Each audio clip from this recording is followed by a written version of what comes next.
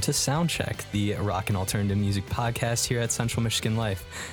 Yeah, it's me, Michael. Andrew's letting me do the intro today. This is his episode. I'm not even. This is my episode because today is a very special day for me. We're talking about my favorite band of all time, probably for the past 5 years at least, Dinosaur Jr., a late 80s alternative icons in my eyes that kind of changed the scape when it comes to alternative music married with punk rock. In my opinion, actually introducing tasteful lead guitar back into the punk rock scene. So today I'm going to kind of talk about why this band is so awesome. We're going to go over to their discography. We're going to go over the elements of what makes them them. I don't know. What am I missing here? The fact that I'm pretty much just going to be you talking almost the entire time.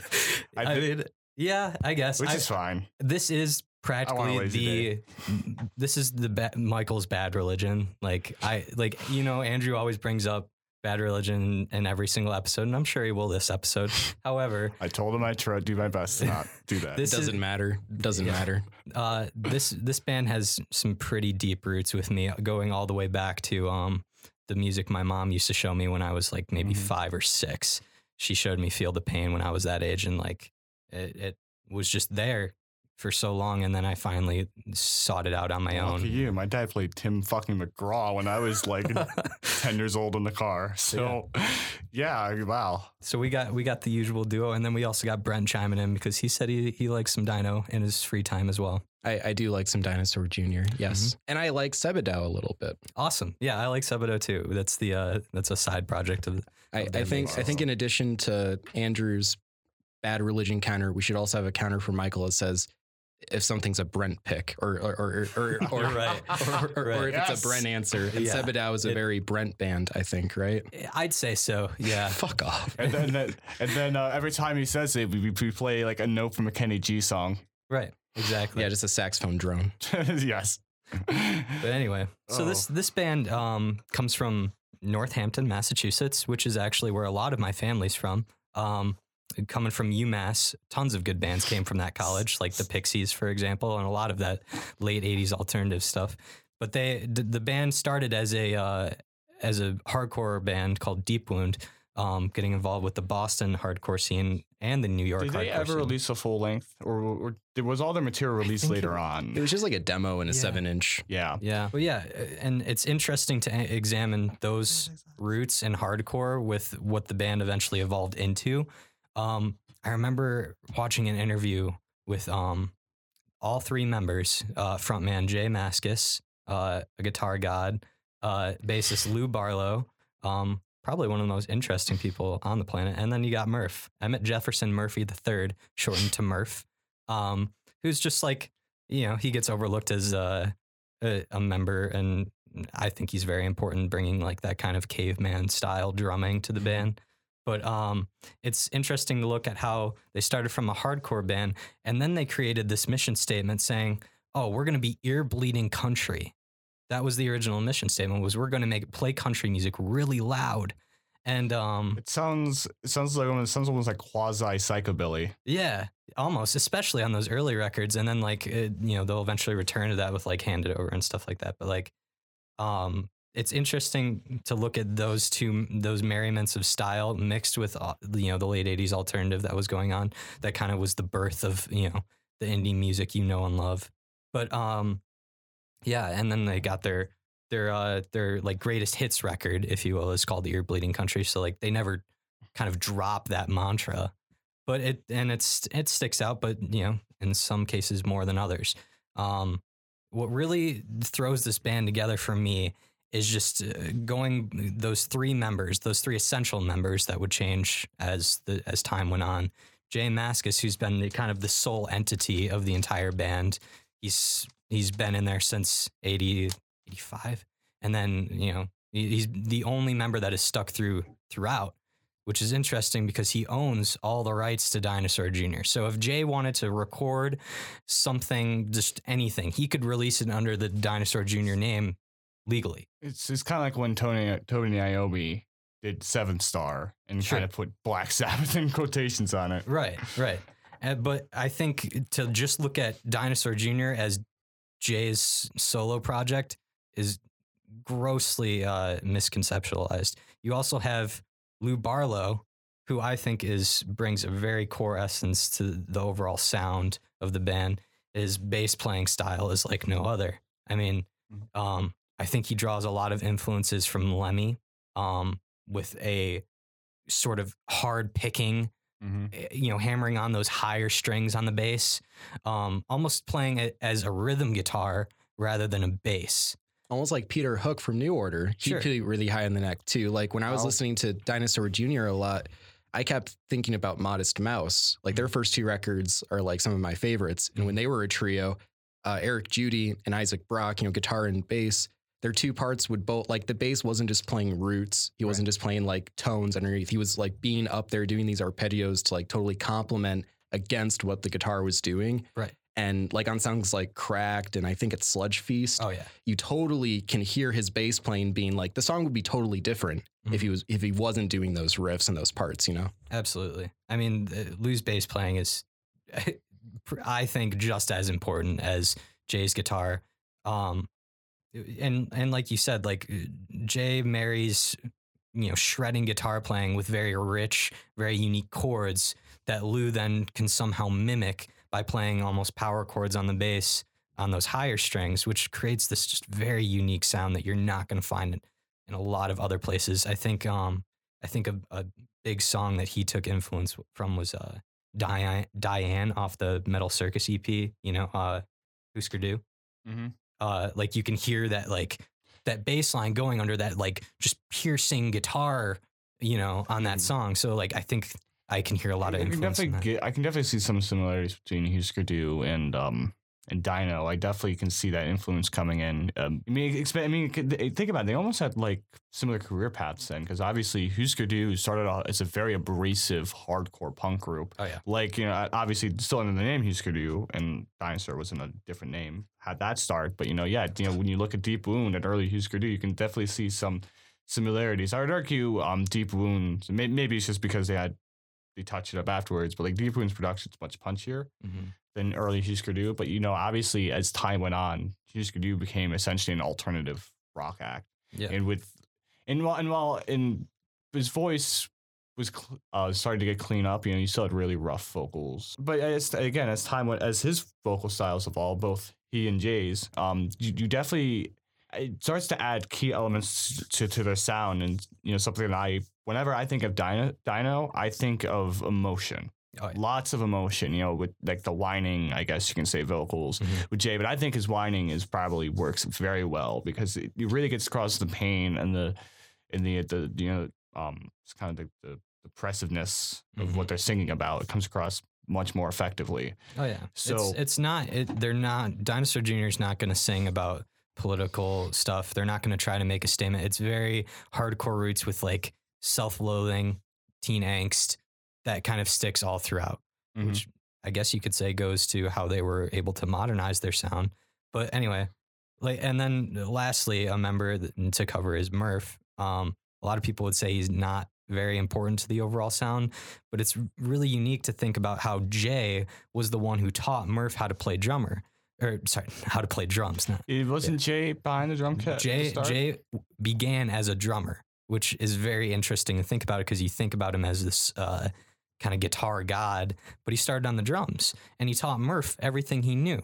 So like, wouldn't he get really specific about like what parts he wanted him to play too? Yeah. Wouldn't he get like really anal, like, oh no, you need to do this part? Oh yeah. And that creates so much tension in the band that was already there. Yes. Yeah. It was crazy because when I was doing research on them, like the thing that came across, and Michael, you'll probably say otherwise, but it did kind of sound like Jay, especially during those days, acted kind of like a dictator almost. Absolutely. He had full control over it, and he was calling all the shots, whether the other guys didn't want to do them or not. Oh, yeah. So which will lead to the story of the song Don't later on. Right. But, yeah, that's kind of, I was kind of surprised to see that, because he's such a character in interviews. He's very mellow and calm, very disinterested in everything. Mellow is an understatement. You know, you would think this guy is on drugs 24/7, but he's actually straight edge, which is crazy to think about. But it's literally just him. He just sits back and he's like,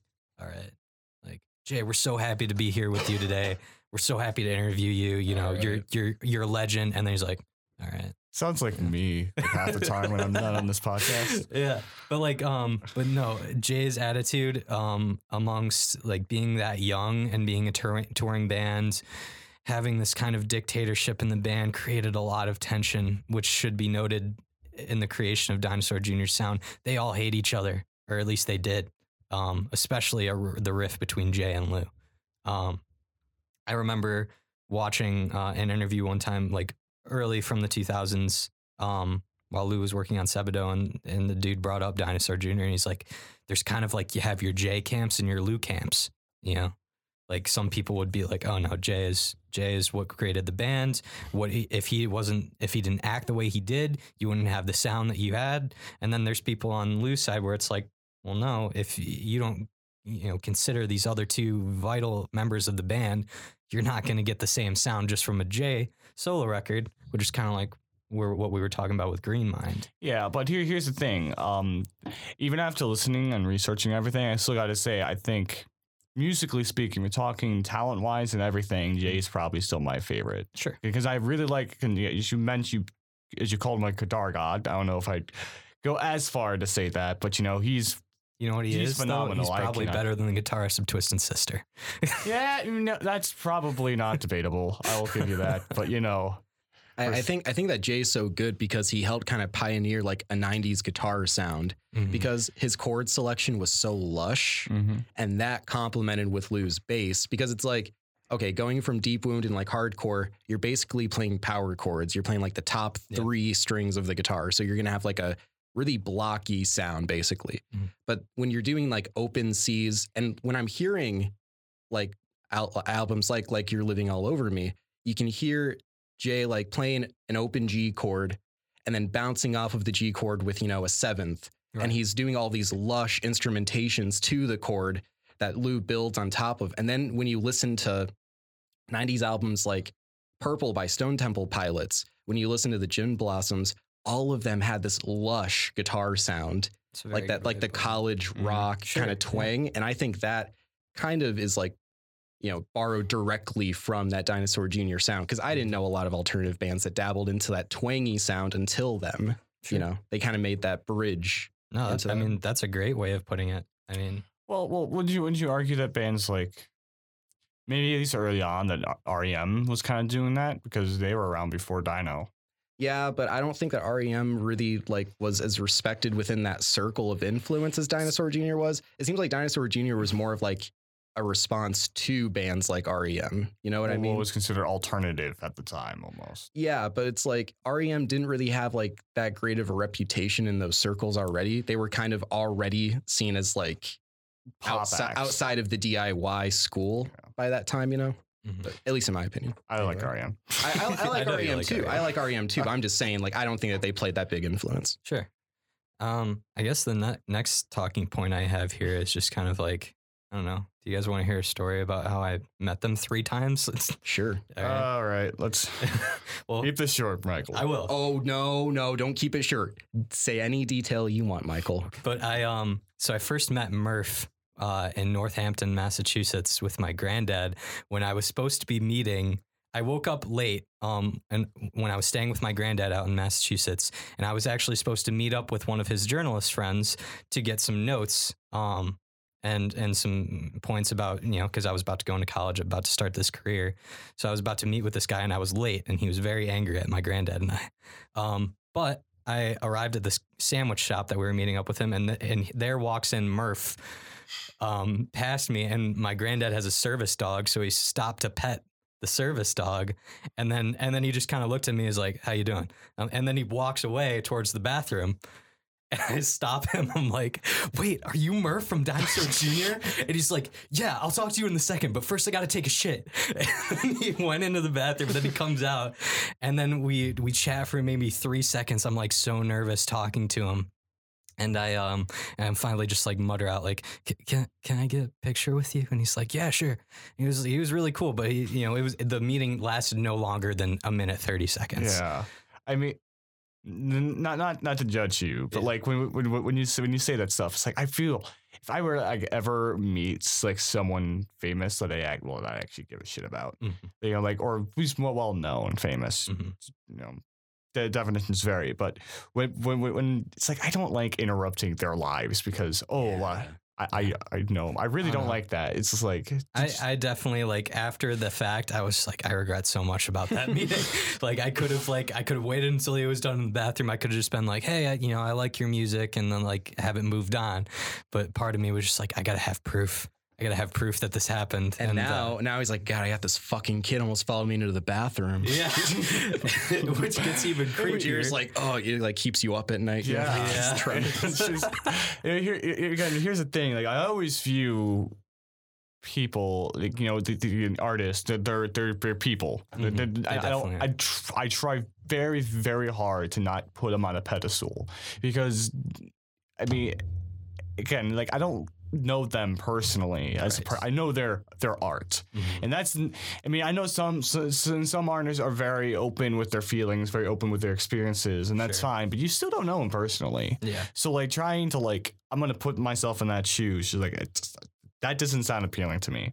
No, I think it makes them uncomfortable. Like I've seen Jay interviews when people are like really like, oh my God, Jay, you're a god, and he just looks like, can we change the subject, please? Like he just looks uncomfortable. Right. But like, imagine Nardwuar interviews.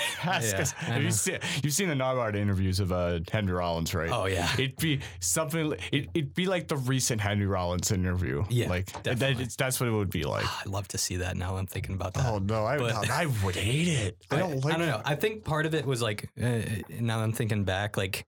We just talked about Murph being like the lesser known member of the band. I think he liked being recognized, but it doesn't happen much. Right. Yeah. I wish I would have laid back, but then it changed a lot when I met them 2 years later, right before I saw them play in Evanston, Illinois.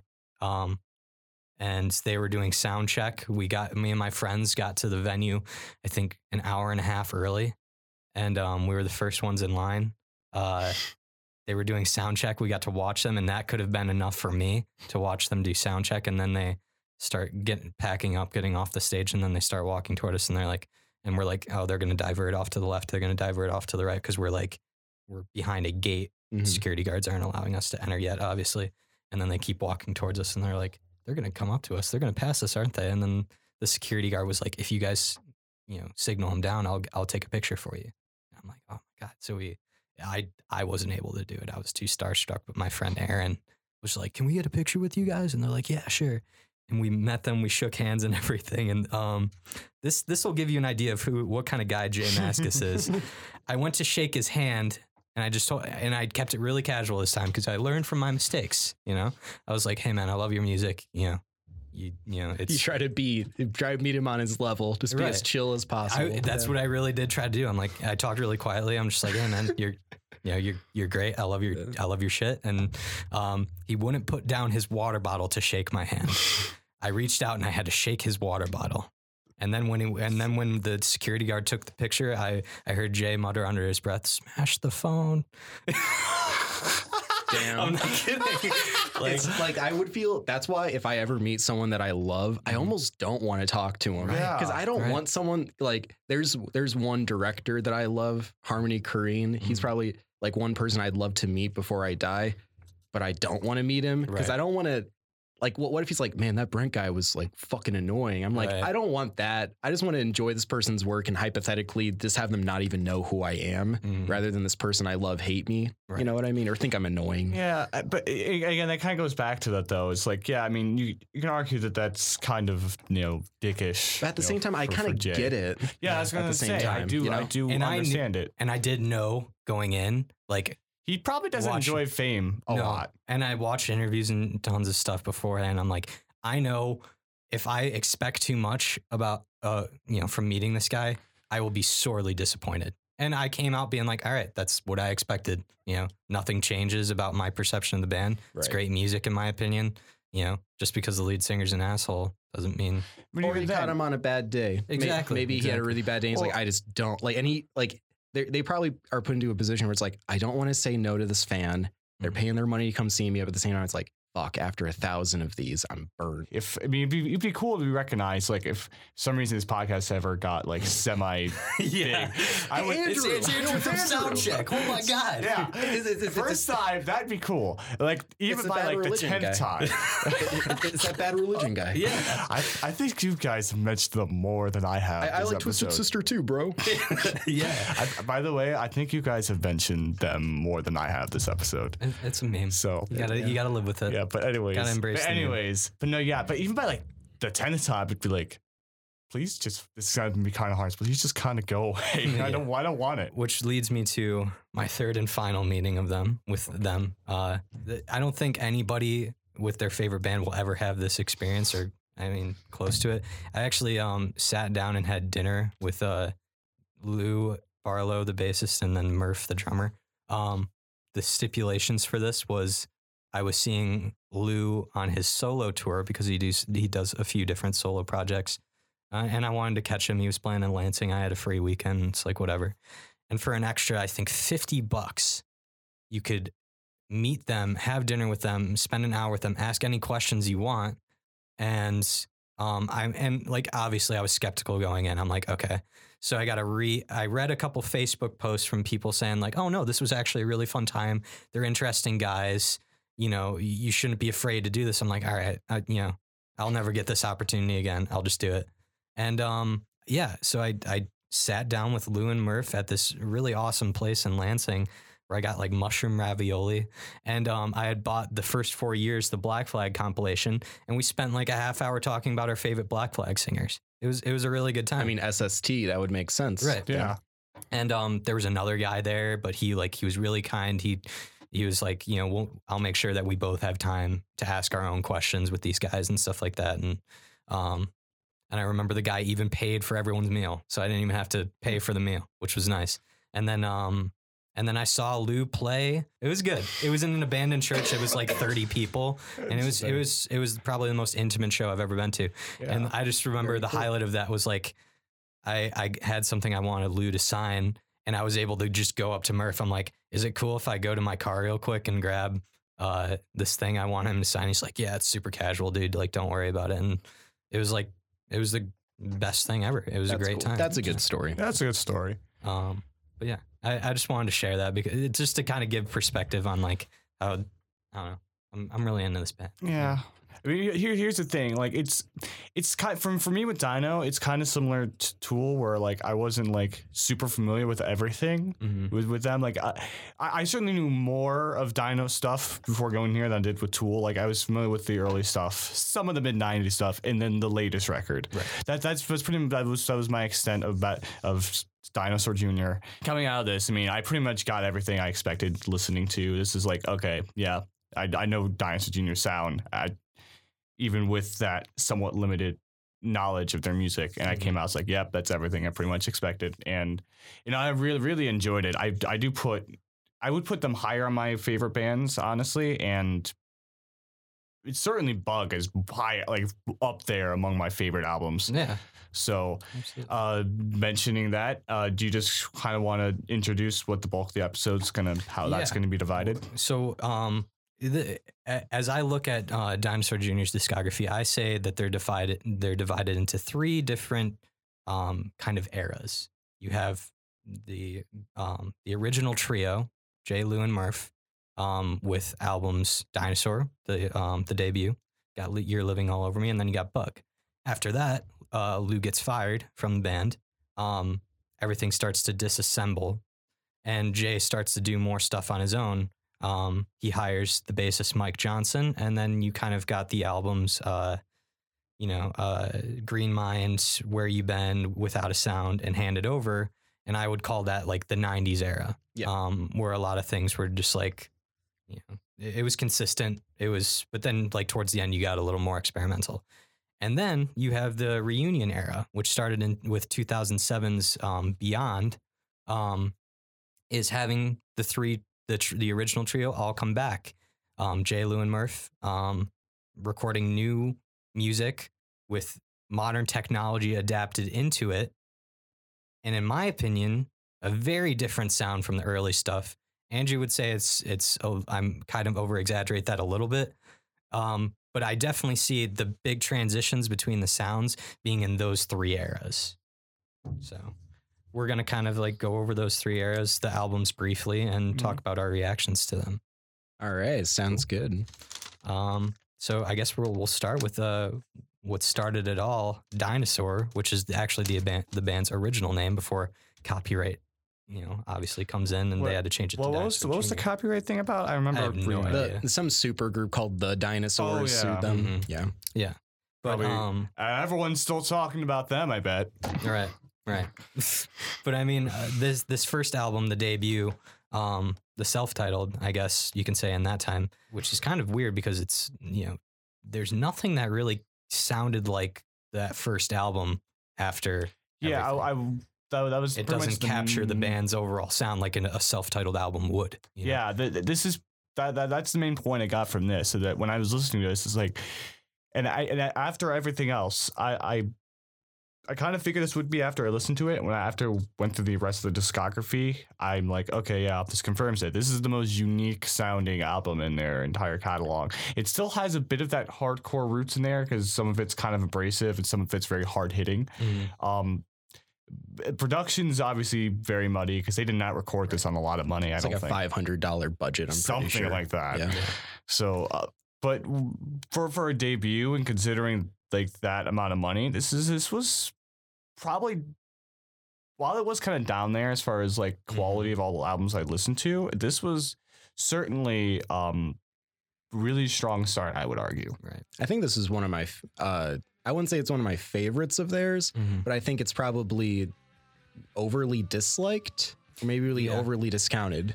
A lot of critics, and I think even a couple members of the band themselves said it's a complete mess. You're getting elements of punk, hardcore, country, folk, noise rock, art rock. It's all but there. When it's good, it is so like songs like Cats in a Bowl. Right. That song's amazing. That song is straight and there's nothing else that sounds like that around its time. Oh yeah, I'll say it once and I'll probably repeat it. Like, this band shouldn't work.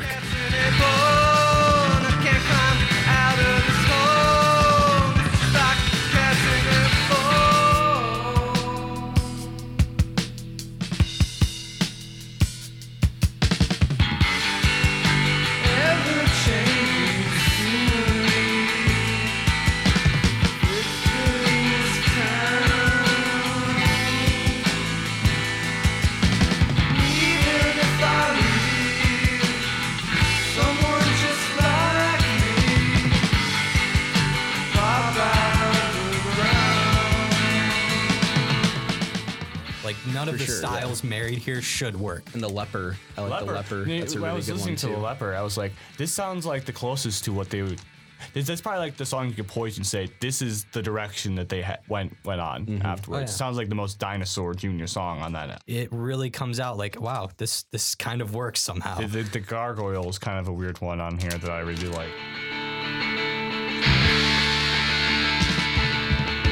I see you every once in a while. Forget where I stand into eyes glazed without prevention. Could it ever been right?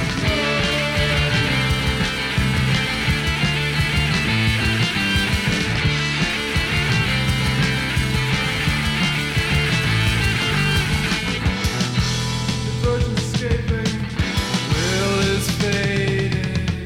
Another call the last one protection. How did our allegiance non-stop degradation when still nothing can ever be the same. And I would definitely say Severed Lips is my favorite track off the album. Yeah, one of my favorite Dino songs of all time. I mean, you get like that kind of clean, pristine sound that you're not going to see in the future. Like that little bit of experimentation in there is like, it's really nice to hear. You know, my favorite one on here, like I wrote down the Gargoyle and the Leper as two of my favorites on here, but my favorite, no question, is Mountain Man.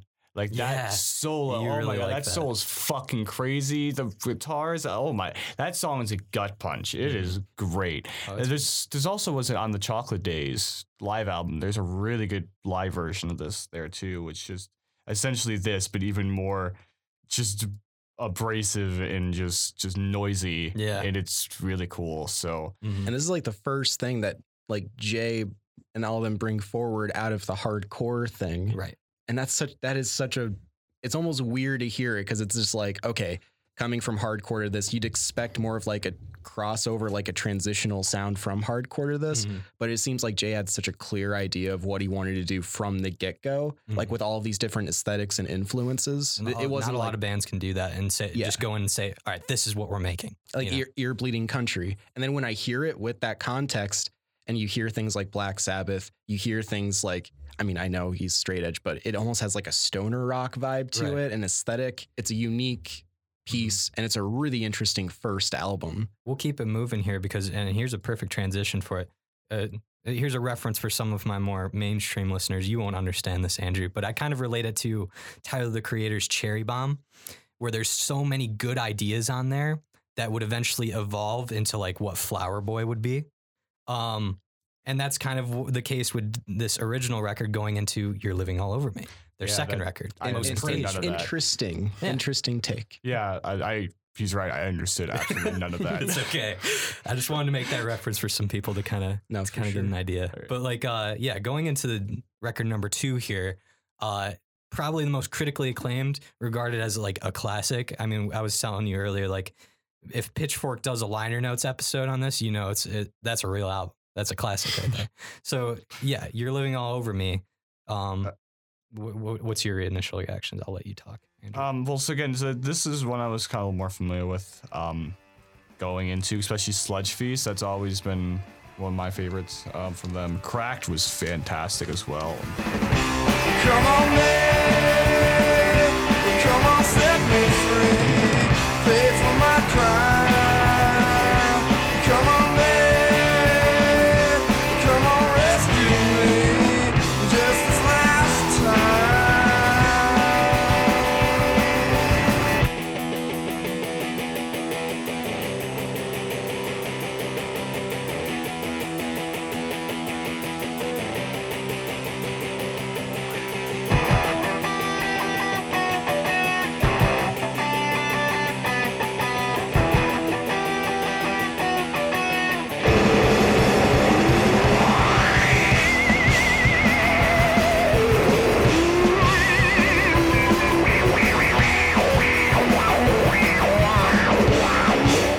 My favorite album comes right after this one, but this is probably like as much unoriginal as this is probably a very close number 2 for me. Like this is just so sometimes fan favorites are justified, and it's like when I look at this, it's like there's a reason why a lot of people do hold this up to high acclaims.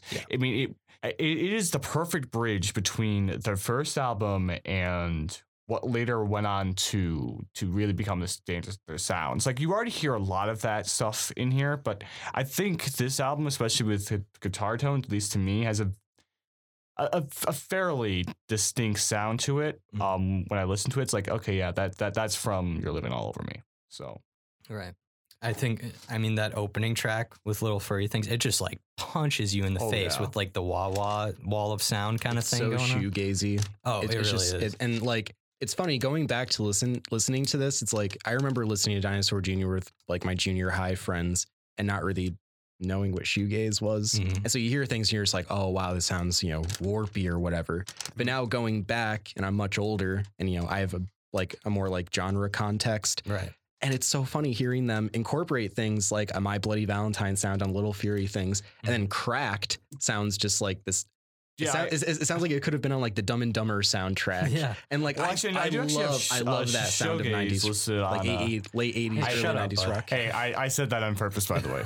I did say shoegaze in my notes. It went right next to Cracked, so I was definitely getting a lot of that from this album. Those vocal harmonies on Cracked too. And then like another big highlight on their record, In a Jar with that bass line. Like that's my proof to any Maskus fanboys out there that Lou Barlow brings is just important to and the the band's lung. overall sound. The lung has a really Lung's good great, bass part too. Yeah. Essentially, all songs on this album are fantastic. Except most would agree that Polito is shit.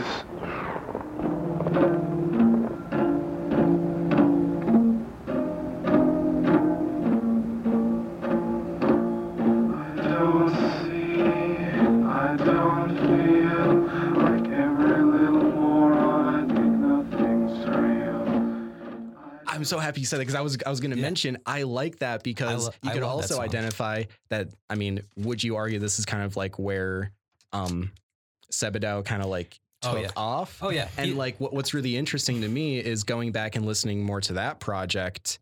I mean, one, we can identify the huge influence that Dinosaur Jr. had. Like, go listen to bands on Run for Cover right now. Go listen to like Tiger's Jaw and like Title Fight. Those bands are ripping off like the Dinosaur Jr. sound, like almost on its face. And then you have, you know, bands like Teen Suicide and the whole lo-fi thing that like totally exploded. And it's like they rip off all that stuff from that, you know, that whole Sebedau camp. So it's like you have two giant points of influence coming from like the same place. And that's like, I don't really hear that too often. Right. Yeah. I remember when I was listening to Polito, it's just like, yeah, this is pretty. It's the most unique sounding song on this album, and I cannot understand why some people might think that. It's just like, oh, it's just so different from everything else on there.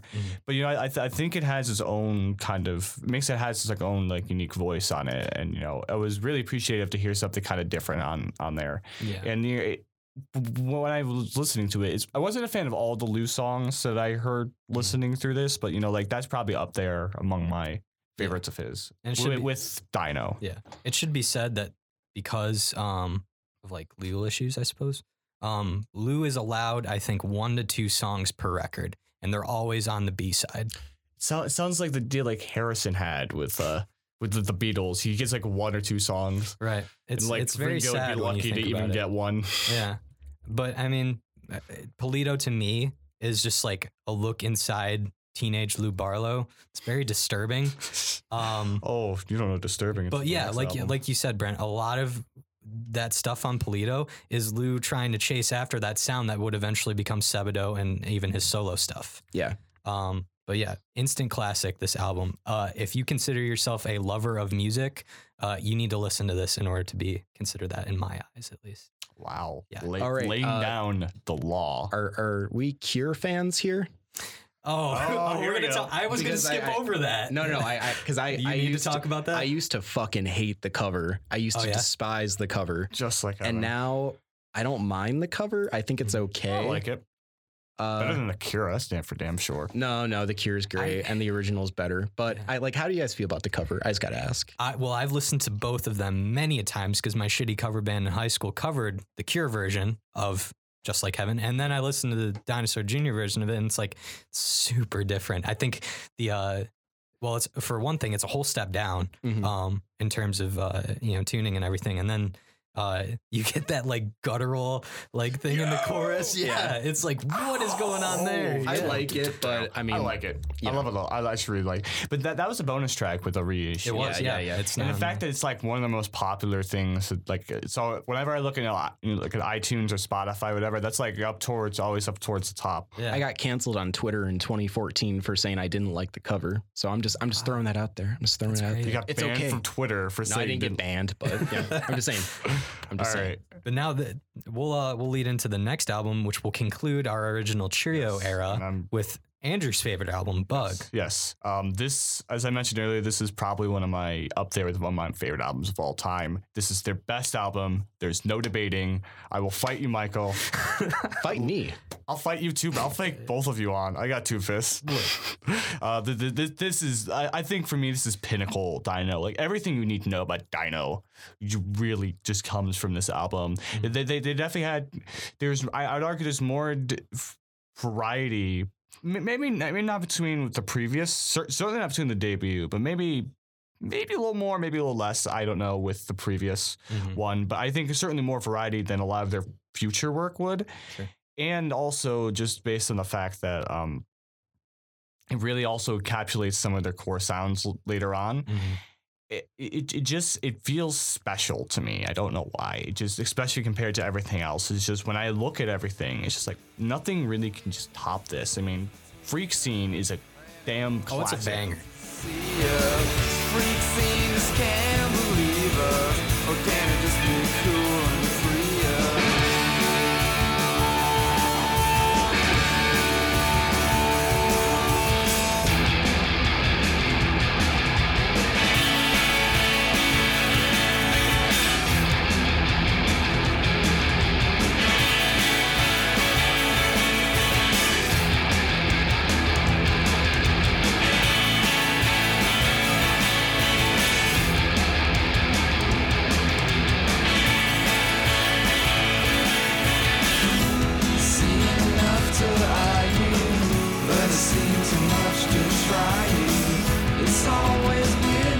Honestly, it might be an unoriginal choice, but I don't know if I can think of a song from their catalog I like more than Freak Scene. Just that whole like really jangly riff that just punches in with that really... It's weird that like that's the moshing Dino song, but it shouldn't be when you have acoustic guitar behind it, but people mosh to that song. It's the only song that people mosh to when I saw them.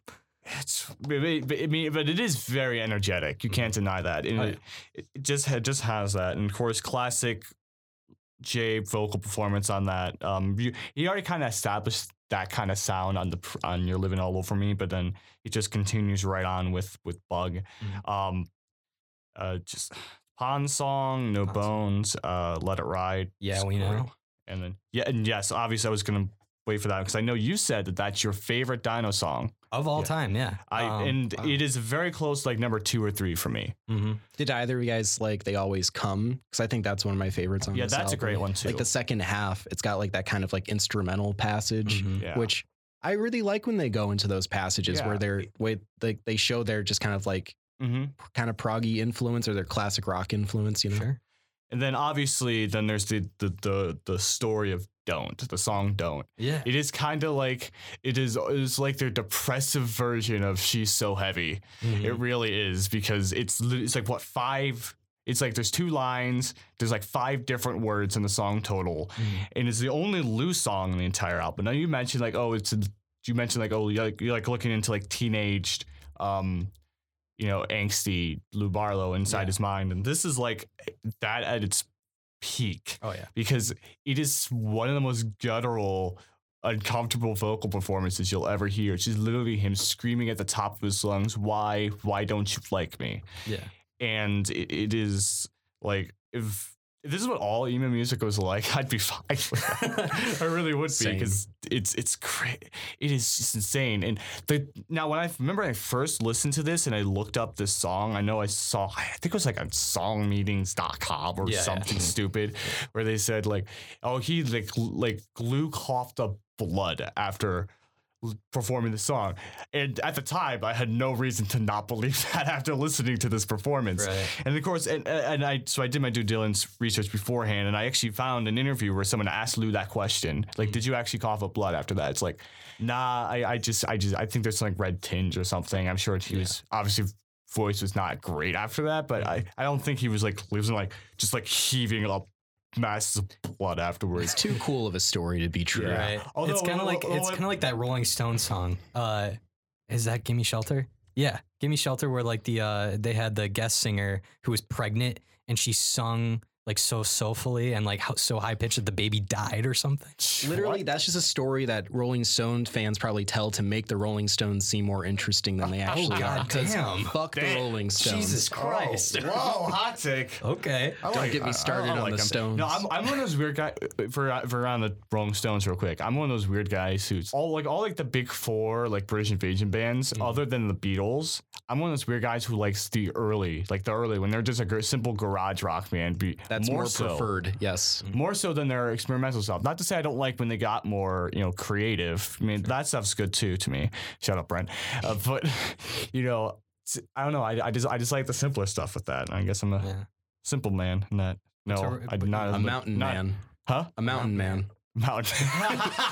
But yeah, to wrap up. Can I just add one more thing to the don't thing? It was funny though because when this is just kind of you're talking about like the sex would be a good transition. You're talking about how Lou and Jay did not like each other. Well, here's like the one song that like Jay gave to Lou to sing. It was just this really rough vocal performance. He was like, just fuck you. I'm just going to do this as nasty as possible. It was just kind of like, whatever. And that's kind of how he got that performance. So, and then interesting. After that, Lou gets fired. Uh-oh. So now, to wrap it up though, I want to say Bug, for guitarists like Kirk Hammett, listen to this if you want to know how a wah-wah pedal should be used. Anyway, but yeah, Lou gets fired, and now we're transitioning into 90s Dinosaur, right? Starting with the 1991 album Green Mind. Now on this album, it's pretty much a Jay solo record actually, because Lou gets fired. He goes on to form Sebadoh and various other projects. Murph is still hanging around. Doing his Murph thing, as he does. He drums on 3 tracks on the album, but it's Wagon, Water, and Thumb. That's the only tracks he drums on. Everything else is done by Jay. And you actually said this is your least favorite album by Dinosaur, Andrew.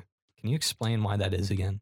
I swear to God, I thought I'd written all those 3 songs you'd mentioned as my 3 favorites off this album. There you go. I think no, I didn't though. I have the Wagon, obviously. I live for that look. How would you pin that on me? I think those were the 3, but I do remember liking those 2. Right. I think so. This was very surprising to me that this was the least favorite thing I'd listened to. Like overall, I still liked it, but like there was just. Like I remember Puke and Cry not liking very much. I love that song. I love Puke and Cry. That's one of my favorite songs. It's on here for me too.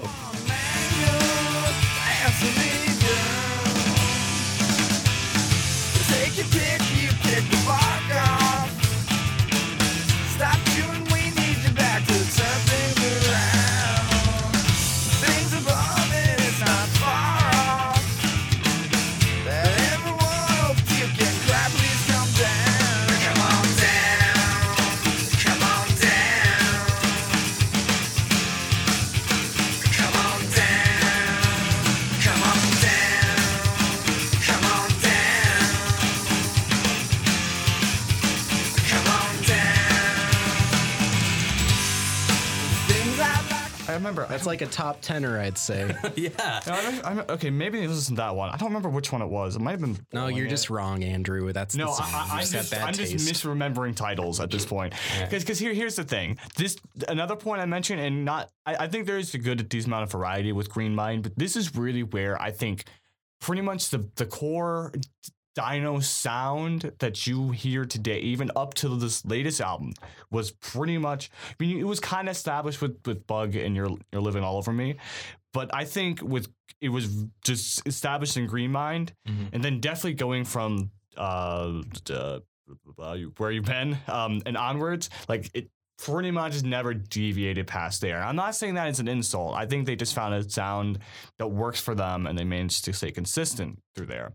That being said, though, yeah, I just it got a bit quirky. I think at times it just got a bit just kind of I don't know. I mean, I think Jay was trying to do his thing while still keeping with the Dino sound, and it didn't really work. Oh yeah, that's why I say like you got to have a full band if you want Dinosaur Jr. If you want Jay solo, go listen to Jay solo, but you're not gonna get Dinosaur Jr. unless you have at least a 3-piece. See, all right, I'm going to go out on a limb here and say that I kind of like when Jay does solo stuff under the Dinosaur Jr. label. Like we're going to talk about Hand It Over later more. And I really like Hand It Over a lot. It's not my favorite, I'd say, but it's like my second favorite probably. Sure. And the reason I like that, it's like, okay, I like Pink Floyd. I hate David Gilmour.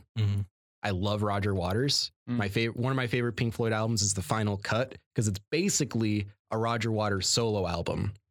And I don't know, sometimes I like when I feel, and we may disagree, but I like when the person that I feel to be like the heart and the most creative person within the band, the person that kind of like quote makes the band, is left to their own devices with the project fully.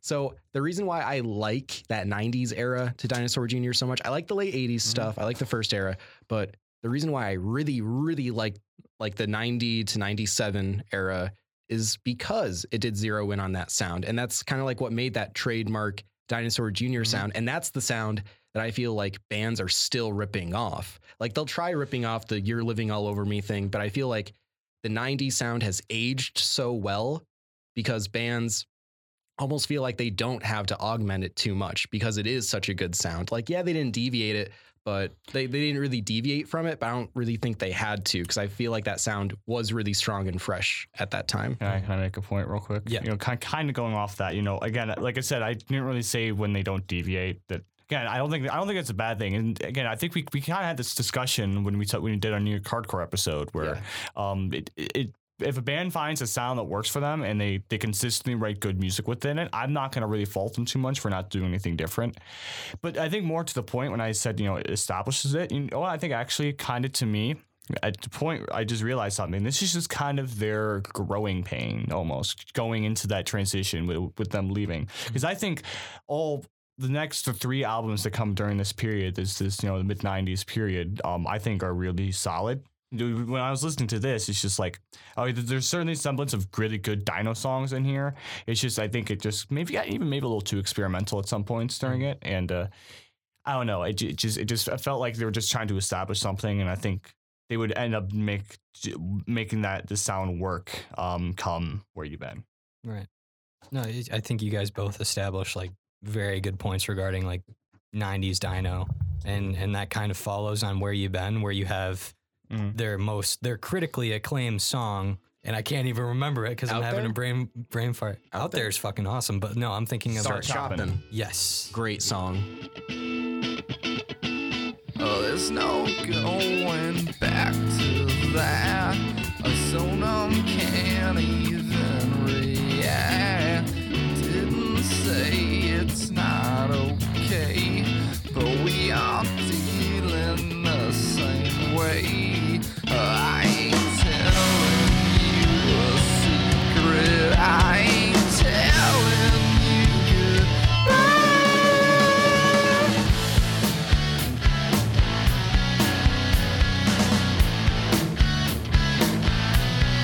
It's the last thing on my mind. Still, you won't let things unwind. Spin it tight around your head. Can't you hear a word I said? I ain't telling you a secret. I ain't telling you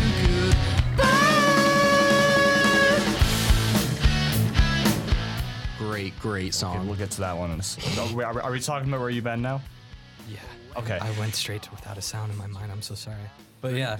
Well, here's the thing. They're both mid-90s albums start with a W word. Like, I get them confused so much.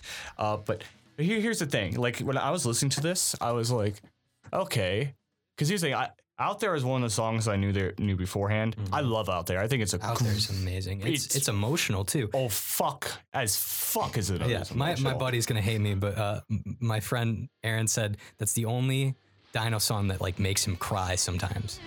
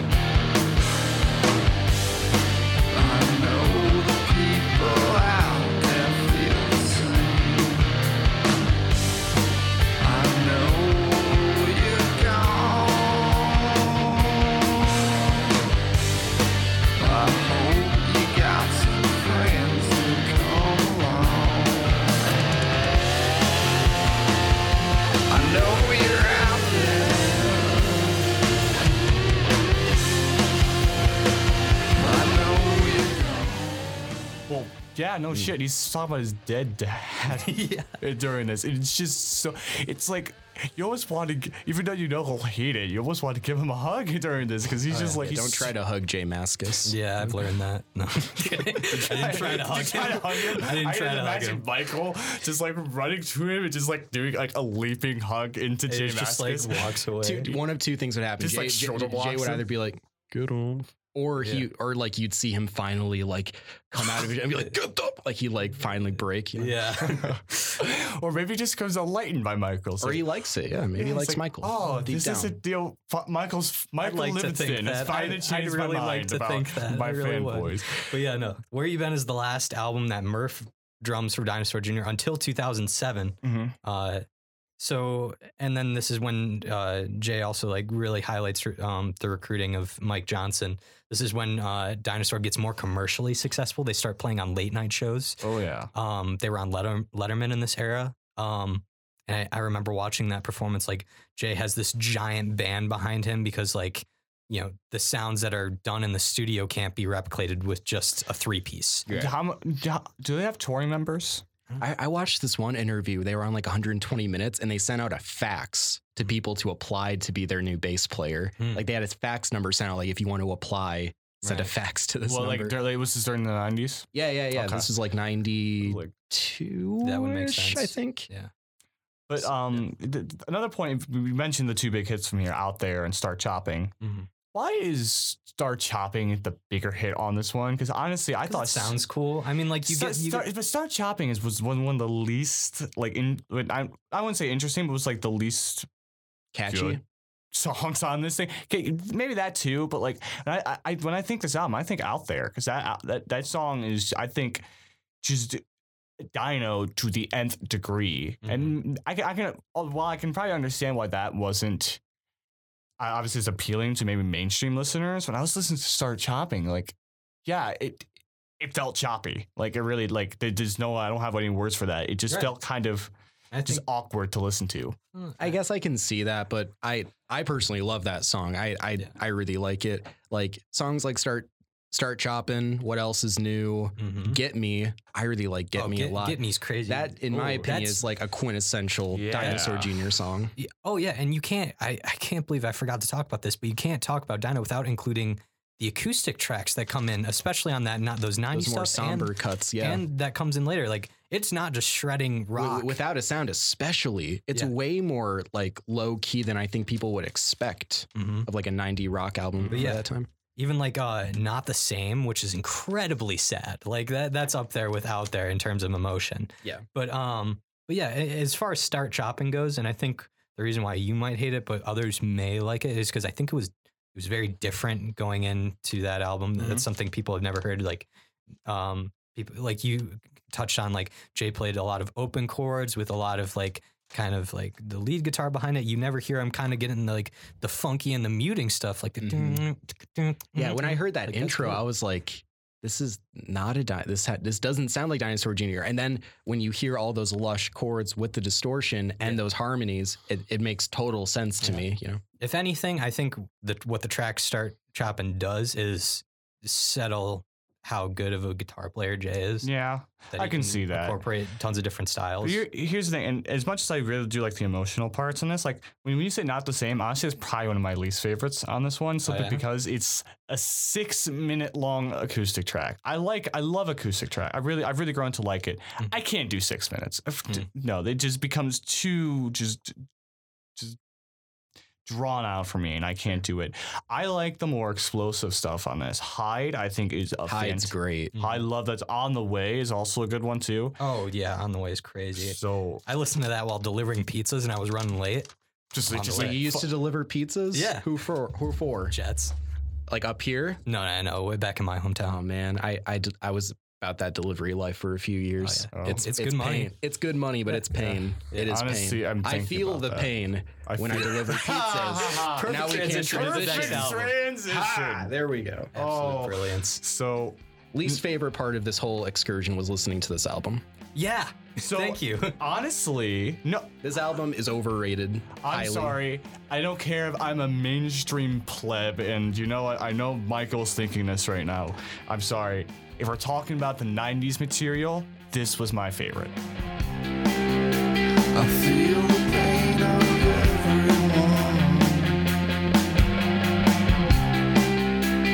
Then I feel nothing.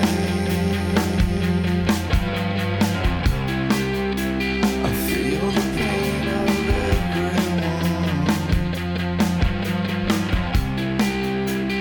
Then I feel nothing.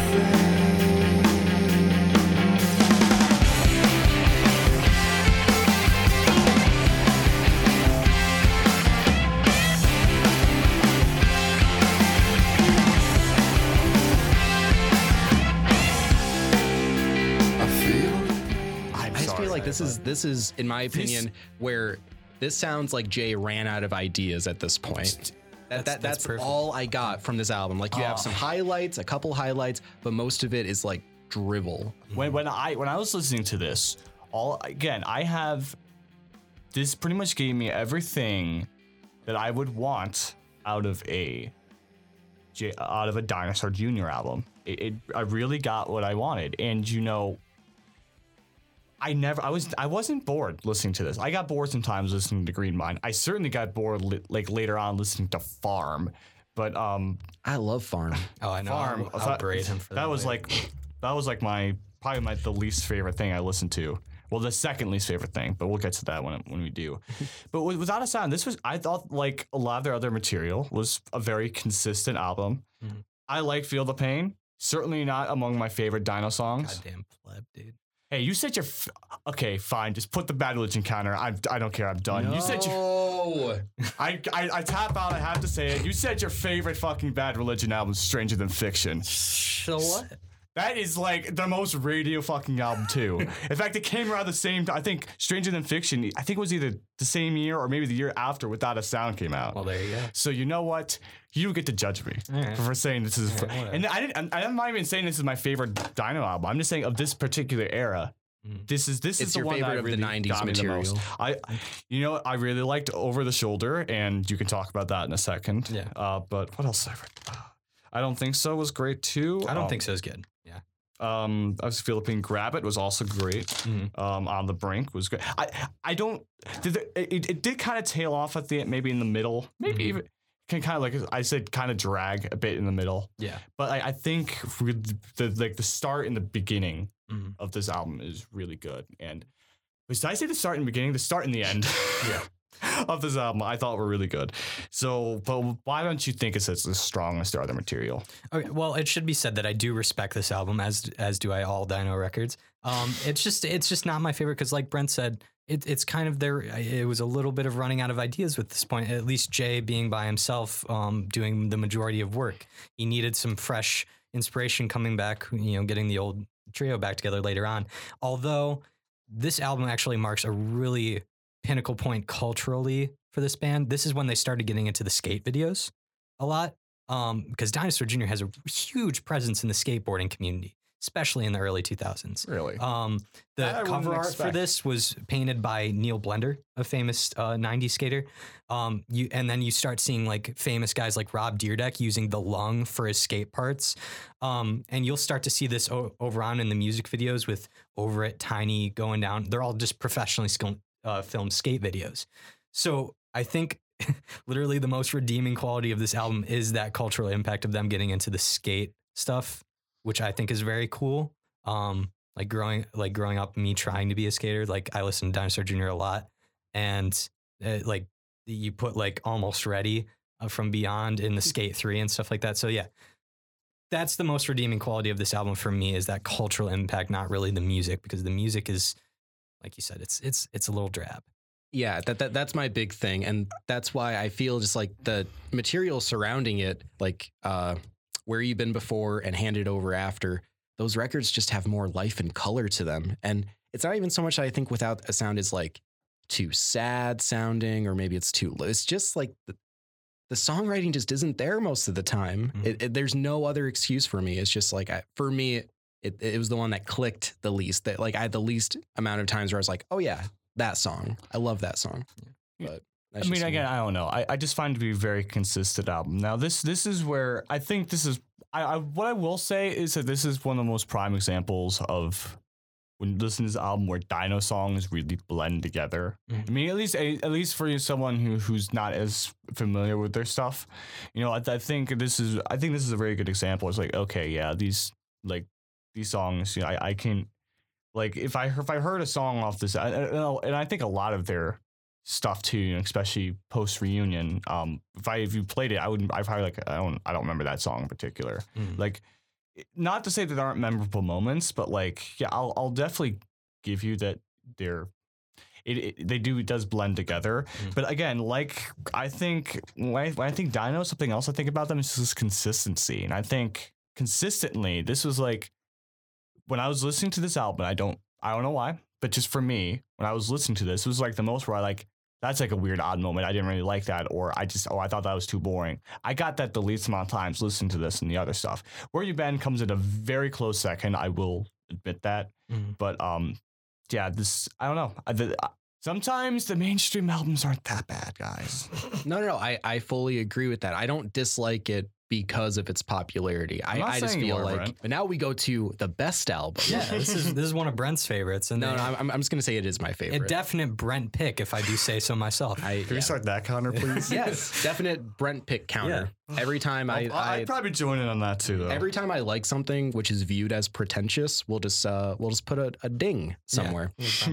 Yeah. This album, a 1997 album called Handed Over, I would say is the underdog of all of Dino's discography. Jay actually said that this is his favorite record that he ever recorded because it is the underdog. It's the one that didn't get a lot of attention from the media, the label. It was treated as very, I don't know, like an afterthought. Yeah, and it's very underwhelming, but which is definitely not the case. This album gets really experimental in terms of instrumentation and production. And it's got my favorite Dinosaur Jr. songs. It has Nothing's Going On, which I think that is my all-time favorite Dinosaur Jr. song. Every girl's a suspect, and every boy's your friend. Million and thrown up again. But tales are often spun here. It's a busy place. Your mind is not the only thing you waste. I can't help you if you walk away. Every dream needs someone to play. Got a knack for being wrong. Nothing's really going on. I know you don't buy it. Nothing's really going on. Drop you off in sections. It has Alone, Yeah. which, Andrew, you talk about 6 minutes of 6 minutes being too long. I remember that. Oh, I was gonna ask if you, because that song is long and it's just him going alone like for like 8 minutes. Right. It's acoustic driven though, isn't it? Well, no, it's not, and it's not. So but that's probably why. Sure Not Over You. That is an amazing song. I Gotta love that Know. song. I remember liking that one too. Yeah, this is I'm Insane is also really good. I just feel like this whole album's like, it's like a return to vulnerability, because it feels like without a sound, it didn't really, because like it seems like the appeal in Dinosaur Jr. is that personal thing you can connect with it, or that comfort you feel from listening to it. Like I remember, I would argue that Without a Sound definitely had a lot of comfort. I don't think that was sacrificed in the making of it. but like how we had that interview, like we were talking before we started recording about that kid who interviewed Jay, and you know the kid said like, some of your songs feel like I'm being hugged. Yeah. And when the kid said, I was like, yeah, I kind of relate to that, because like listening to Dinosaur Jr. and especially watching music videos that they directed with it, it transports me to when I was 6 years old watching Mad TV with my dad on Saturday morning. Yeah.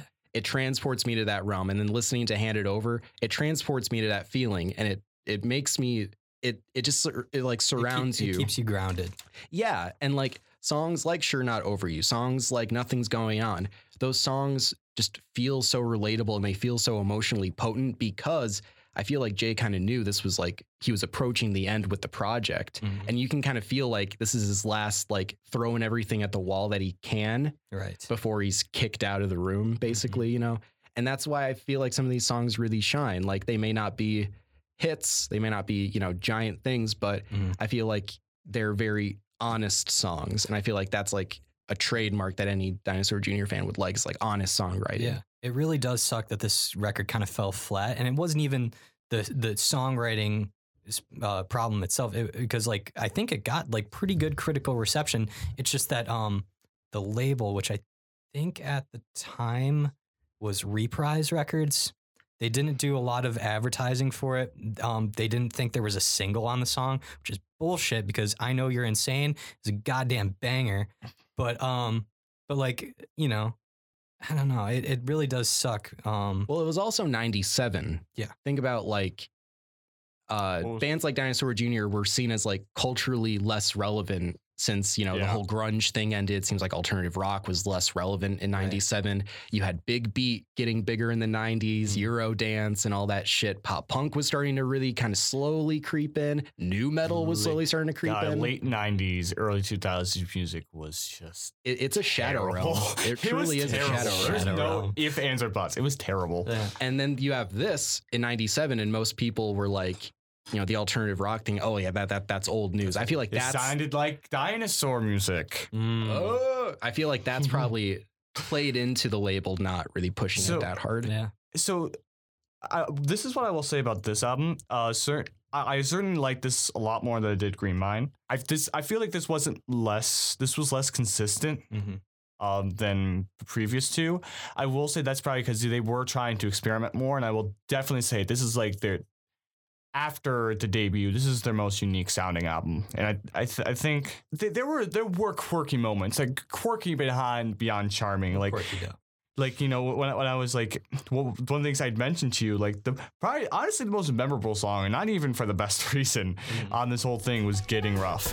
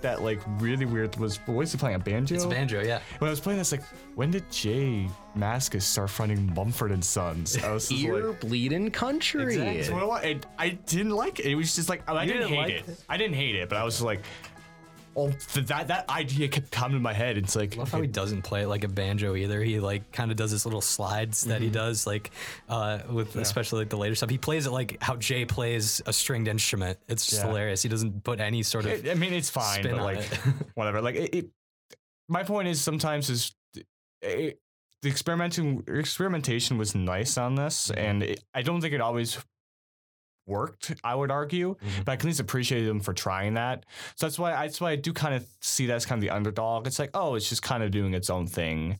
It's cute, but you know, it doesn't always work. It is a cute album. That's what I love about it. It doesn't always work, but when it does, it's pretty cool. All right. I hope you guys have stuck through this far, because this is, I think, one of the more interesting eras of Dinosaur Jr. and the era that we're in right now, the reunion era, starting in 2007 with the album Beyond, which for a long time, my favorite Dinosaur album pretty much changes by the day, but Beyond consistent. I know what my favorite albums are. Yeah, no, but like I always revisit Beyond if I ever doubt the ability of this band as songwriters. Like this reunion album was like never actually supposed to happen. Originally, they just planned to re-release the older stuff, maybe tour it a little bit, but there was never a thought of getting back into the studio. This was all accidental. And from the powers that be, all three of the original members, Jay, Lou, and Murph, they're back in the studio recording this absolute banger of an album. I mean, the song Crumble is what made me fall deep into the fandom of this band, I will admit. It's got beautiful chord progressions. The lyrics stand out. It's like standing out in the wind just before like a storm starts, because you know like the album's gonna get loud later on, but like right now like it's a little somber. It's just enough.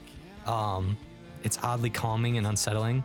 I don't know. What did you guys think? And I'll get into some of my other favorite tracks later. Can I start? Yeah. So I'm gonna break your heart a little bit, Michael. Oh, I know. I'm sorry. This to me, I mentioned this a couple times, and I know you want to have this conversation.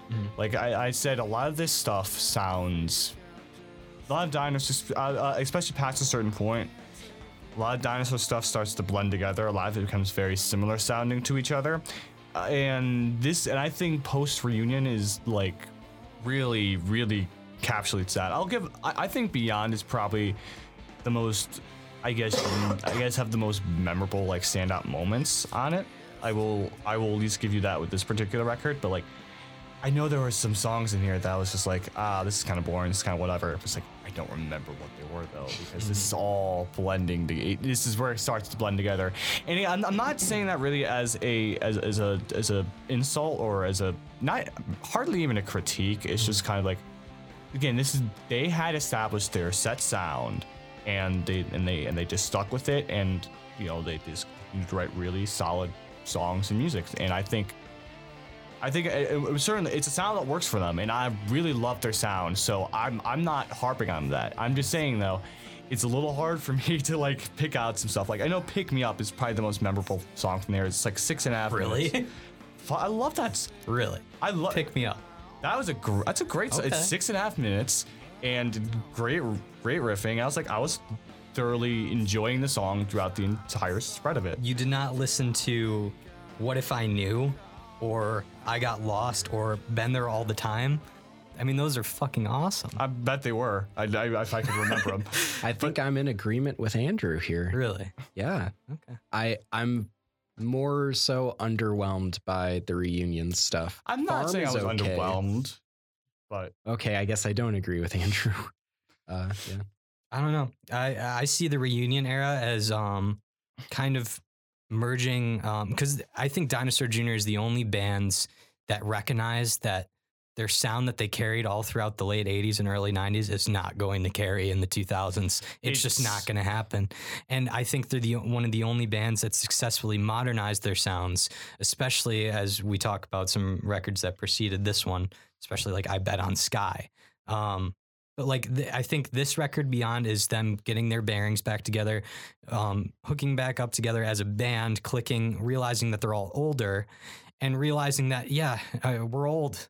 You know, we're not going to be making the same hits that we were in the 80s and 90s. So we got to do something to modernize our sound.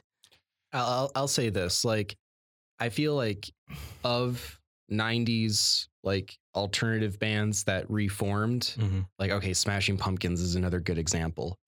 Their reunion stuff is horrible. This is nowhere near that. So I feel like of like bands of their caliber reforming, the reunion stuff isn't as bad as it could be. I'll say that. Like if you're like a hardcore fan, you're gonna love it. Yeah, because you're gonna love it. But I feel like if you're a person who's a fan like me, who's more of a fan of like, you know, the classic stuff, and I kind of leave it there. Farm has some okay songs. It almost feels like non-essential listening. It feels like these collections of like, this is gonna sound bad. To me, it's like this collection of B-sides that I could dip into to find all these hidden treasures, but I just don't really feel the need to. So you're mentioning that, okay, they did something to modernize their sound, to kind of change it. How did they change their sound necessarily on this? Okay. You keep to explain this. Mainly it comes in the form of songwriting. In this album, they take a more chorus heavy approach, which is what you're going to see in a lot of pop music. In that way, they're kind of becoming a little bit more approachable. They tone back the solos because a lot of people are thinking, oh, the Guitar Hero stigma. Like, why do we want that anymore? That's old news. There's a lot of solos on this album. I mean, not as much as, say, I don't know, Green Mind or Bug. Here's the point I think of. Like, certainly, I will give you that this is Bug and You're Living All Over Me have their own bubble. Mm-hmm. They sound distinct enough from the rest of their discography. But when I listen, but if I were to listen to anything from Where You Been and then listen to something from this album or any of the other post reunion stuff, it's like, all right, this all sounds like it could all be on one album. Genuinely, like I get the production. I think the argument of the production, if you think it's part of the reason why they modernized their sounds. I mean, I'm gonna tap out again and I'm gonna say it. Bad Religion. Just put the counter. Yeah. I mean, I can argue that okay, well, they had a more modern sound because their stuff in the 2000s sounds more louder, more punchier than the stuff in the mid 90s. I could argue that, but I mean, that's kind of like a duh thing you're gonna get with any bands. When I was listening to this, it's like, okay, so I kind of had a Dino sound in my head, and when I was listening to, especially during the reunion stuff, it met everything I expected. How can you pair shit that comes off of Farm with stuff that comes off of I Bet on Sky? Like, it's night and day in my eyes, at least. I don't know. Maybe if I were to put give all the reunion stuff into one lump and say it blends together. I mean, sorry, dude, that's blasphemy to me. I don't know if I have enough of like experience with the post reunion stuff to even. I'll just like what I've dipped into. It sounds non-essential to me, but I feel like as a hardcore fan with that context, you're gonna find those things to pick out that like a more. No, and I'm definitely picking up on what you guys are saying. Yeah, so, for sure. And so, and to Michael, just to jump off that point, I totally understand how you can see these albums as maybe I mean I don't see how you can see them being completely different, but I understand why you might see them as something being unique. Maybe if I were to really just let these gel with me some more time, maybe I would be a little closer to you. But again, I really liked Beyond. I thought Beyond was like, as far as post reunion, was like probably my second favorite. And I can definitely see where you're coming from, where it's like, all right, this is a little weird, this is a little different. And it's like, it's not necessarily what you're thinking you're gonna get. Mainly just because you're coming back after Jay did J Mascis in the Fog. You're coming back after Lou had a very long, successful career with Sebadoh and his solo stuff. They all had solo stuff. Murph did a Lemonheads album, I think. And then, but they're all coming back and they're trying to figure out where are we going to go from here, which I think is, which transitions well into Farm.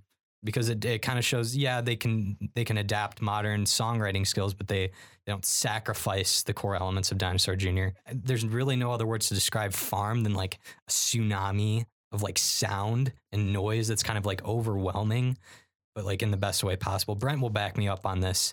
And I would suggest checking out a documentary on YouTube called In the Studio, where it kind of goes over the making of Dinosaur Jr.'s Farm. But why do you like Farm, Brent? I feel like it's really fresh sounding. I feel like since Handed Over, that was like, it felt like the most effort was put into it. Beyond didn't really stick out to me at all. I know. With the song Pieces, you can just tell like there's an insane amount of gear that all these tracks are running through.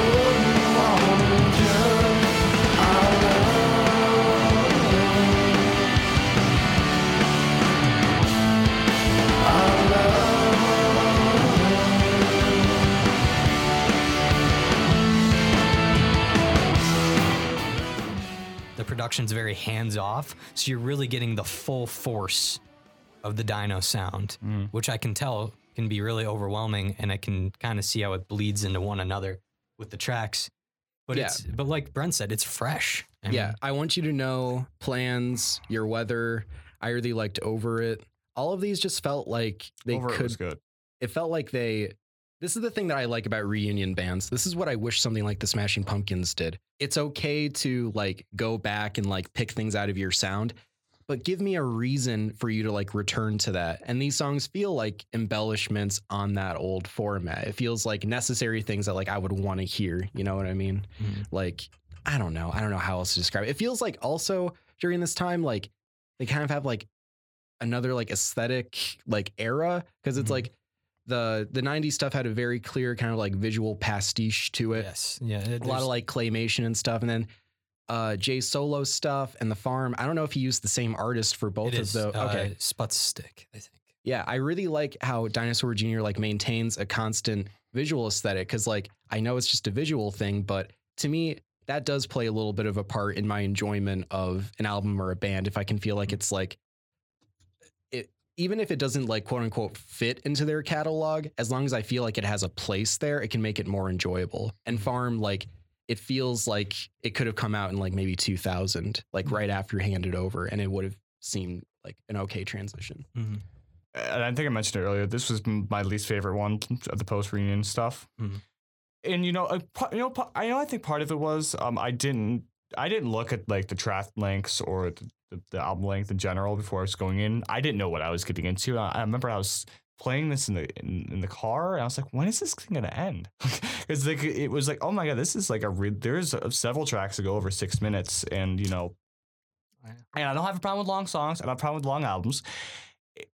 I don't think Dino. When I think Dino, I don't think long songs, long albums. Sure. But part of it.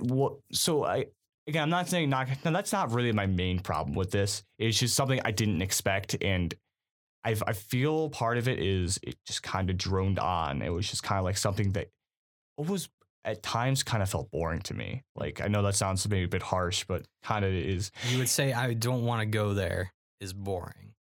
With 4 different solos that sound completely unique to the last. No, that was great. I said at some points. I'm not saying this album as a whole. It just kind of lagged on for me. Is kind of what at times. Nowhere near to the extent when I was listening to Tool is how I got that with this album.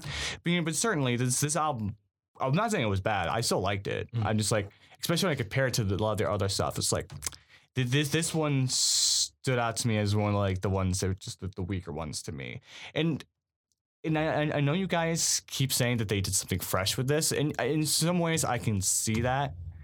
I mean, but like overall, like I still see it as a Dino album, and again, I love it. I like Dino, so I'm okay with that. It's just like I just don't think that their sound kind of sometimes justifies some of the lengths. I want to go there, fine. I think 8 it works. Minutes, man. It works. I think it works for there, but it's just like the length of this album, I don't feel like justifies what.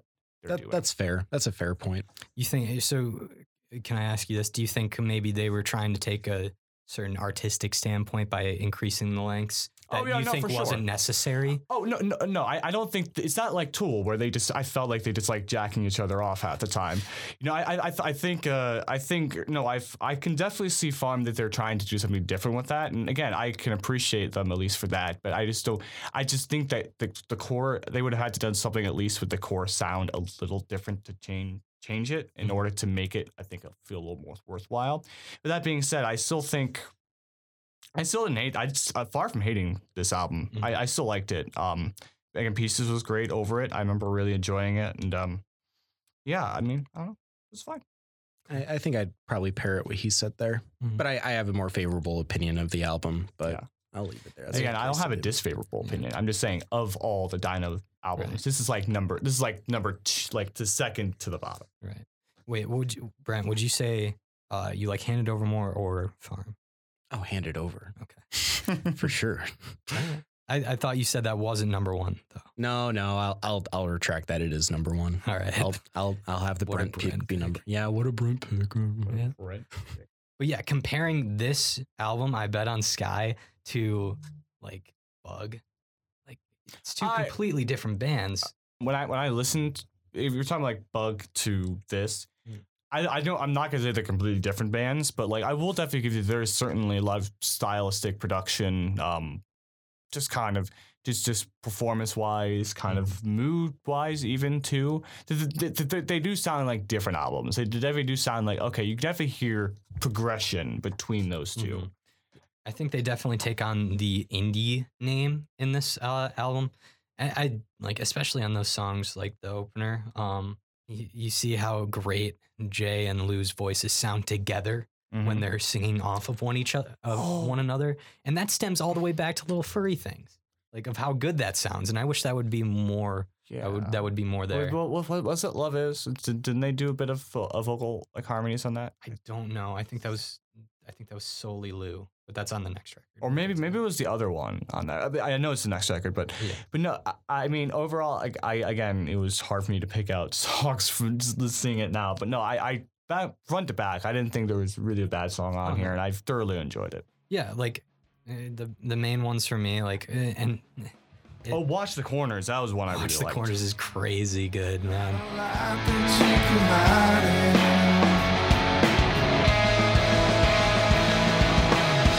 We expect the same, but no one to confide in.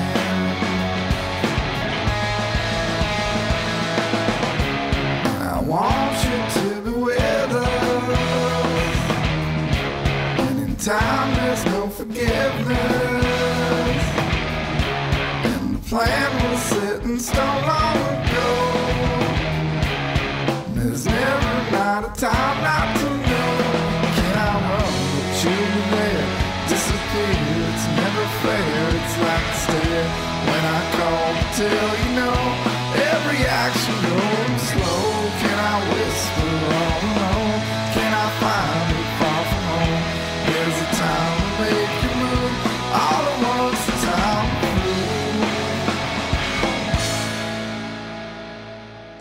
That was a great one. The music video is really, really cute too. It's I don't think I've seen it. I think I've only seen the Freak Scene. It's the only music video I've ever seen. I love how that one opens up with the dude getting his head shaved. It's pretty funny. I don't know.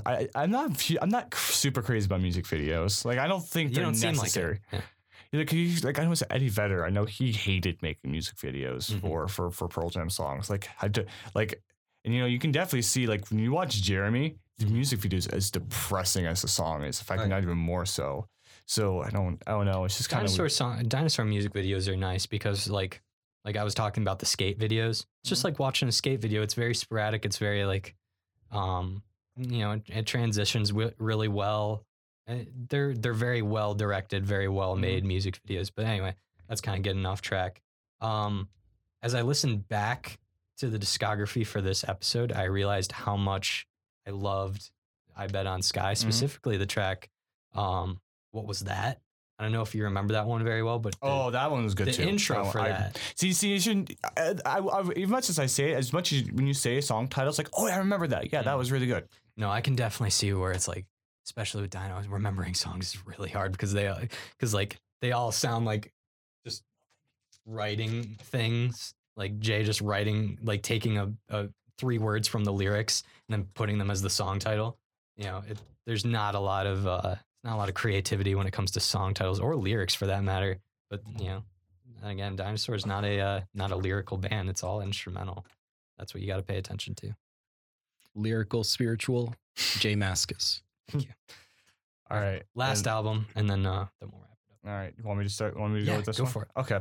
So this is another one I was familiar with simply because it was kind of the new one. So when I was, I don't think it would have been 2011. I don't know when. I didn't really start to get really into music until I was in 8th grade. Mm-hmm. So by the time I was even listening to alternative rock like this, or even before punk music, it would have already been past Bet on Sky. So this is the first album that was released during the time when I was a music fan. So it's obviously one I was familiar with. And again, this is, and maybe because I'm biased in that sense, but I don't know. For me, when I was listening to this is my favorite reunion album. Reunion album, yeah, it was. It really was. And probably up there. I probably put it up there with one of my favorites from them. And then like I mentioned previously with I Bet on Sky with the opener, it's okay, it's kind of calm and mellow.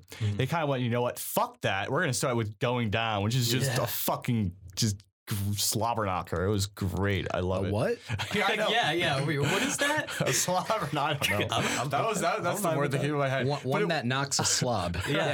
That. Yeah, Going Down it is great. It's a great song. Tiny is also great too. Knocked Around is like, as much as it doesn't stay in the acoustic part for too long, and it goes in like, it's like, oh, it's like, that's just like Dino. That sounds like something Jay. It's like the loud, Jay. soft dynamic that was big in the I Told Everyone is great too. But honestly, my favorite one on here was a Lou song. Love Is. Honestly, of all the Lou, maybe Don't. This is probably my favorite Lou song. But granted, though, it was really hard. I remember I texted you about this when I was first listening to this. Like, I like the first two albums. It's really hard to like distinguish. For me, maybe I'm just shitty, but like, I think it's hard for me to distinguish between when it's a Lou song, sometimes it's Jay. Sometimes it's very obvious. When it's Jay, it's very obvious when it's Jay, but it's like, this could be Lou, this could be Jay, I'm not sure. Like reunion stuff, it's like immediately when the vocals come in, it's like, okay, this is a Lou song. Right. But Lou actually has 2 tracks on there. He also has Left Right, which is, I prefer that one over Love Is, because in that track, and I saw them do this when they performed it live, Lou plays guitar on this one and Jay plays bass. On Left Right? On Left Right, yeah. Is that why it's called Left Right? Because dude, you just blew my mind right there. they switched positions. The guitar went to the right and the bass went to the, or however it works out. I don't know. You never know. But yeah, it's very interesting, and I love that one. And then like you got tracks like I Walk for Miles. Oh. That reminds me of like Sludge Feast, man. But that is like when I was listening to this is a classic J Mascis. It really is. I don't know why. I think Love Is just kind of it just something. It's a sad song, but it's not like. If people, I don't know how many people think Dinosaur Jr. is very whiny, probably because of J Mascis' vocals, but I don't really necessarily think that. But like when I hear that song, it's like, okay, this is like got the classic Dino emotions in here, but it's a different take. But it's a different take because of his vocals on there, and just that chorus, and it's just the way he sings. This is comforting almost in its sadness. So that's why I think I really gravitate towards that one. And I honestly, and I say this with the utmost sincerity, I would be okay if Give a Glimpse of What You're Not is the final Dino record. And that's coming from a longtime fan. Like, while I do want them to make stuff in 2020, and like Luke kind of mentioned that on one interview one time that I listened to, but like, if Give a Glimpse is that it? Like, that's the wrap up, kind of bringing everything back together, throwing some elements from various albums all in just like this great merriment of like classic Dino sound, I'll be all right with it. You know, I'm okay with that. I'm okay with my band going down with this album. Have you ever listened to this, Brent? No. Okay. Do it. I will. Okay. Did you just say I won't? No, I will. I'm really bad about reunion stuff because I usually I have PTSD from Smashing Pumpkins still. I know I've mentioned them, but it's just I saw them on the reunion tour. It was, like just recently. Oh yeah. Like, so they played for Arena. 3 hours and he dressed like Pope Benedict. Exactly. Right? Exactly. Yeah. So when did they reunionize? Okay, so they broke up. Who reunionized? I always forget this. Okay, so they broke up in like 2000 after Machina, and I love Machina. It's underrated. Great. Like everyone's like Siamese Dream is the best. No, Melancholy and Machina, those are the best. God. I'm sorry, it's Machina and Melancholy are my favorites. I love Melancholy. I love Melancholy. That is like one of the best albums of the 90s, hands down. But so they broke up in 2000, reformed in like 2006 or 7ish with they had Billy and Jimmy, the drummer, and then they had Chamberlain. James wasn't brought in again. I don't believe Darcy was on bass. It was just the two of them with Zeitgeist, which was mixed record. I think the first 5 songs of that album are like top tier, good. Then it falls off, and they haven't recovered since. But that new album, trash, straight up garbage, horrible. I would be with you. Billy's solo stuff, horrible. Zwan, pretty good. I saw them play live. It was a good show. I'm jealous. It was great. They played all the classics. They played everything I wanted them to play, and they played it well. And that's all I could ask for. Okay, so I told Andrew this the other day. My girlfriend surprised me with tickets for my birthday to go see the Pixies and Weezer. I saw that on Facebook. I've seen that exact show before last year. Oh, really? Over the summer, yep. Okay, because I am getting really nervous now because she's a big Pixies fan and I'm a big Weezer fan. and she's going to have a good time regardless. Yeah. I could have a really good time or a really bad time with Weezer live. Here's how I'm going to break it to you. I saw that show, the exact lineup.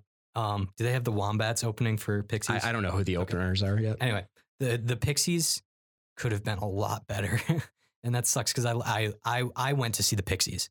They could have been a lot better. I feel like the Pixies, like, you ever seen their Tiny Desk show? Yes. It's so good. Yeah. Like, if they stuck to just like being like mellowing out every single one of their songs, I would love the Pixies currently. But trying like having the new girl on bass, she's not Kim Deal. It sucks. But Weezer stole the show. Where are you seeing them? I can't remember the exact location. I believe it's like the Detroit area. But okay. I'm praying that I at least get a set list that is half good material. They will not play the bad shit. Well, I would hope they wouldn't pick from Raditude. I know obviously they're not going to rip out a bunch of Raditude deep cuts. They're going to play covers too. But yeah, and like that's because what's unfortunate is that I'm going to go see Weezer in 2019. It is full. Like, I'm probably going to get some Teal. I'm going to get some. You're going to get Blue. You're going to get Island in the Sun, and you're going to get maybe 3 or 4 softs. And I'm not going to get Keep Fishing. No, and it sucks. You definitely. It really sucks. Nothing from Maladroit probably won't be played, I would imagine. Oh, well. But either way, when I saw them, they covered the riff of Paranoid.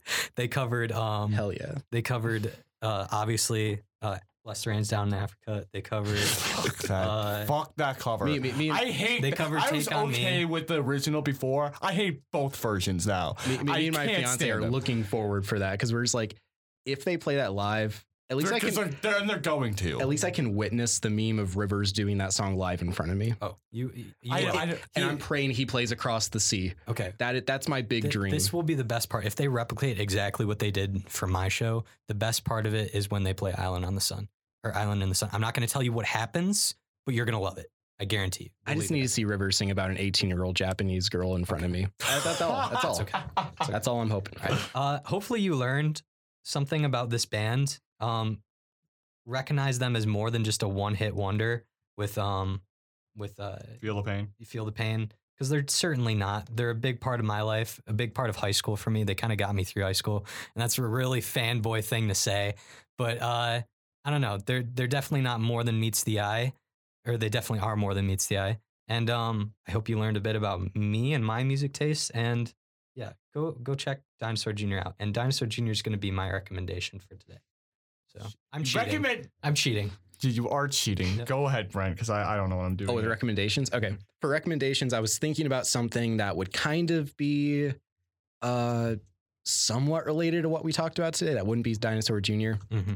And since I mentioned earlier, I'm going to go see the Pixies and Weezer earlier. Yep. I want to mention a great 90s rock outfit that I'm sure maybe not some people aren't fully aware of, but I think are very highly influential. Mm-hmm. Rocket Ship. I showed Andrew when he came over to my apartment not too long ago some Rocket Ship, and he liked it. I don't remember exactly what it was. They were that twee band I showed you. Oh, that had the nice organs in it. I'm gonna recommend Rocket nice. Ship. I love you the way I used to.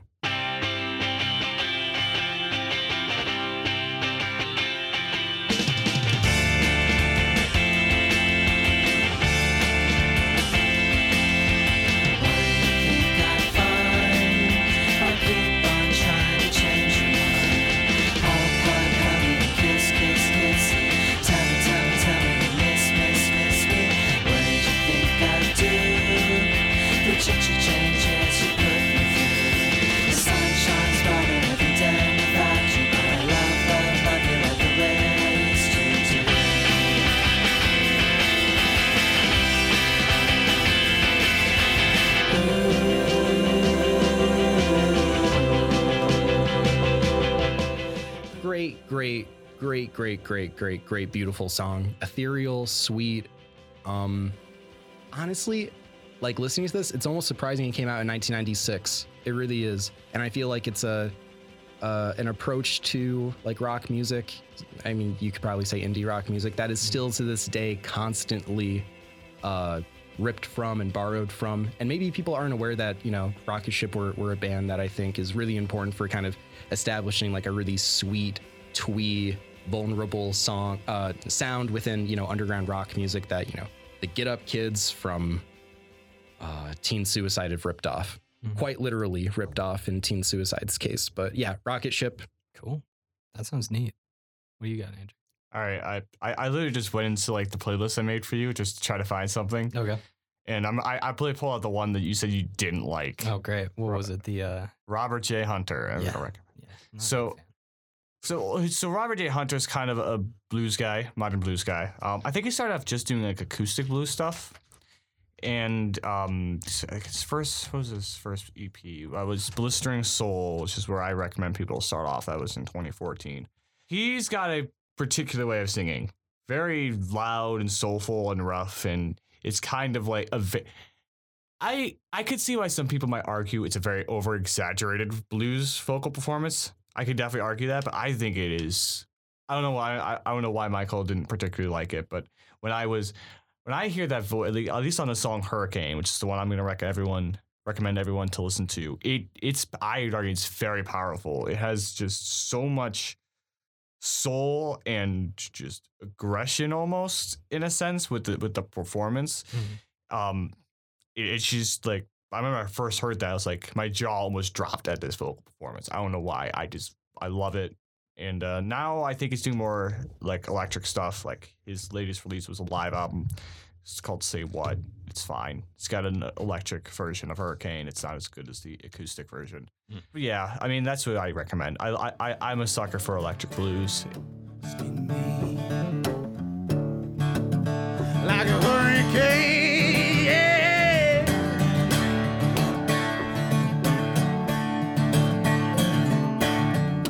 Sting me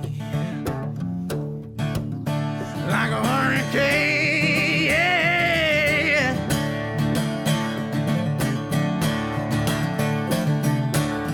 Holding on with your wicked arms, holding on to something, but you can't go wrong.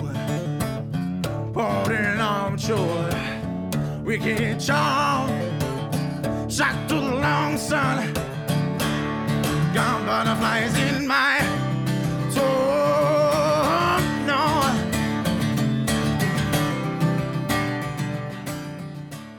So what do we got going on next week, Andrew? Just like how Michael's been very patient with doing Dinosaur Jr., Brent's been very patient with wanting to do black metal, a genre that I have admittedly... I have no familiarity. No, not even that. I have, I will admit, has kind of been somewhat purposely neglected. I have respect for it. It is just something I just vocally not sure if I can get behind, but I can't say that I'm not excited to dive in and see what a genre has to offer. At the very least, just show Michael some merciful fate. So, I mean, yeah, I'm excited as well. I'm definitely going to be doing a lot of homework this week for you, Brent, but I'm updating the playlist. Okay. So make sure I'll send it over to you. Peek it. All right. And then your last recommendation. It's Dinosaur Jr. Yeah, what song? Oh, all of them. Oh, okay. He's cheating. That is so cheating. I swear to God, he's cheated on every recommendation because I can't think of one. Go listen to Earth Crisis Destroy the Machines. Classic. We should have talked about it during New York Hardcore, but we didn't. I was going to throw that in there. Okay. I like that. I like Dinosaur Jr. a lot too. I'm surprised this episode didn't go on longer. I will certainly give Michael some props for. We hit 2 hours. So yeah. So I will. That's some constraint that Michael showed here. That honestly, I don't know if I would have been able to keep it. And when we do a Bad Religion one, 10 hours. Yeah, 10 hours. We're going soon to be all 17 albums, full discography dive in. We're gonna. I'm holding it in the tank though. I'm not gonna blow it on some random early episode on there. I'm gonna save that for a special occasion. Upload it to SoundCloud, but nowhere else, Brent. Okay. All right. Fuck you. Anyway, the kids are alt-right. For the record, I don't like that song either. All right. Goodbye, everyone. We'll see you next week.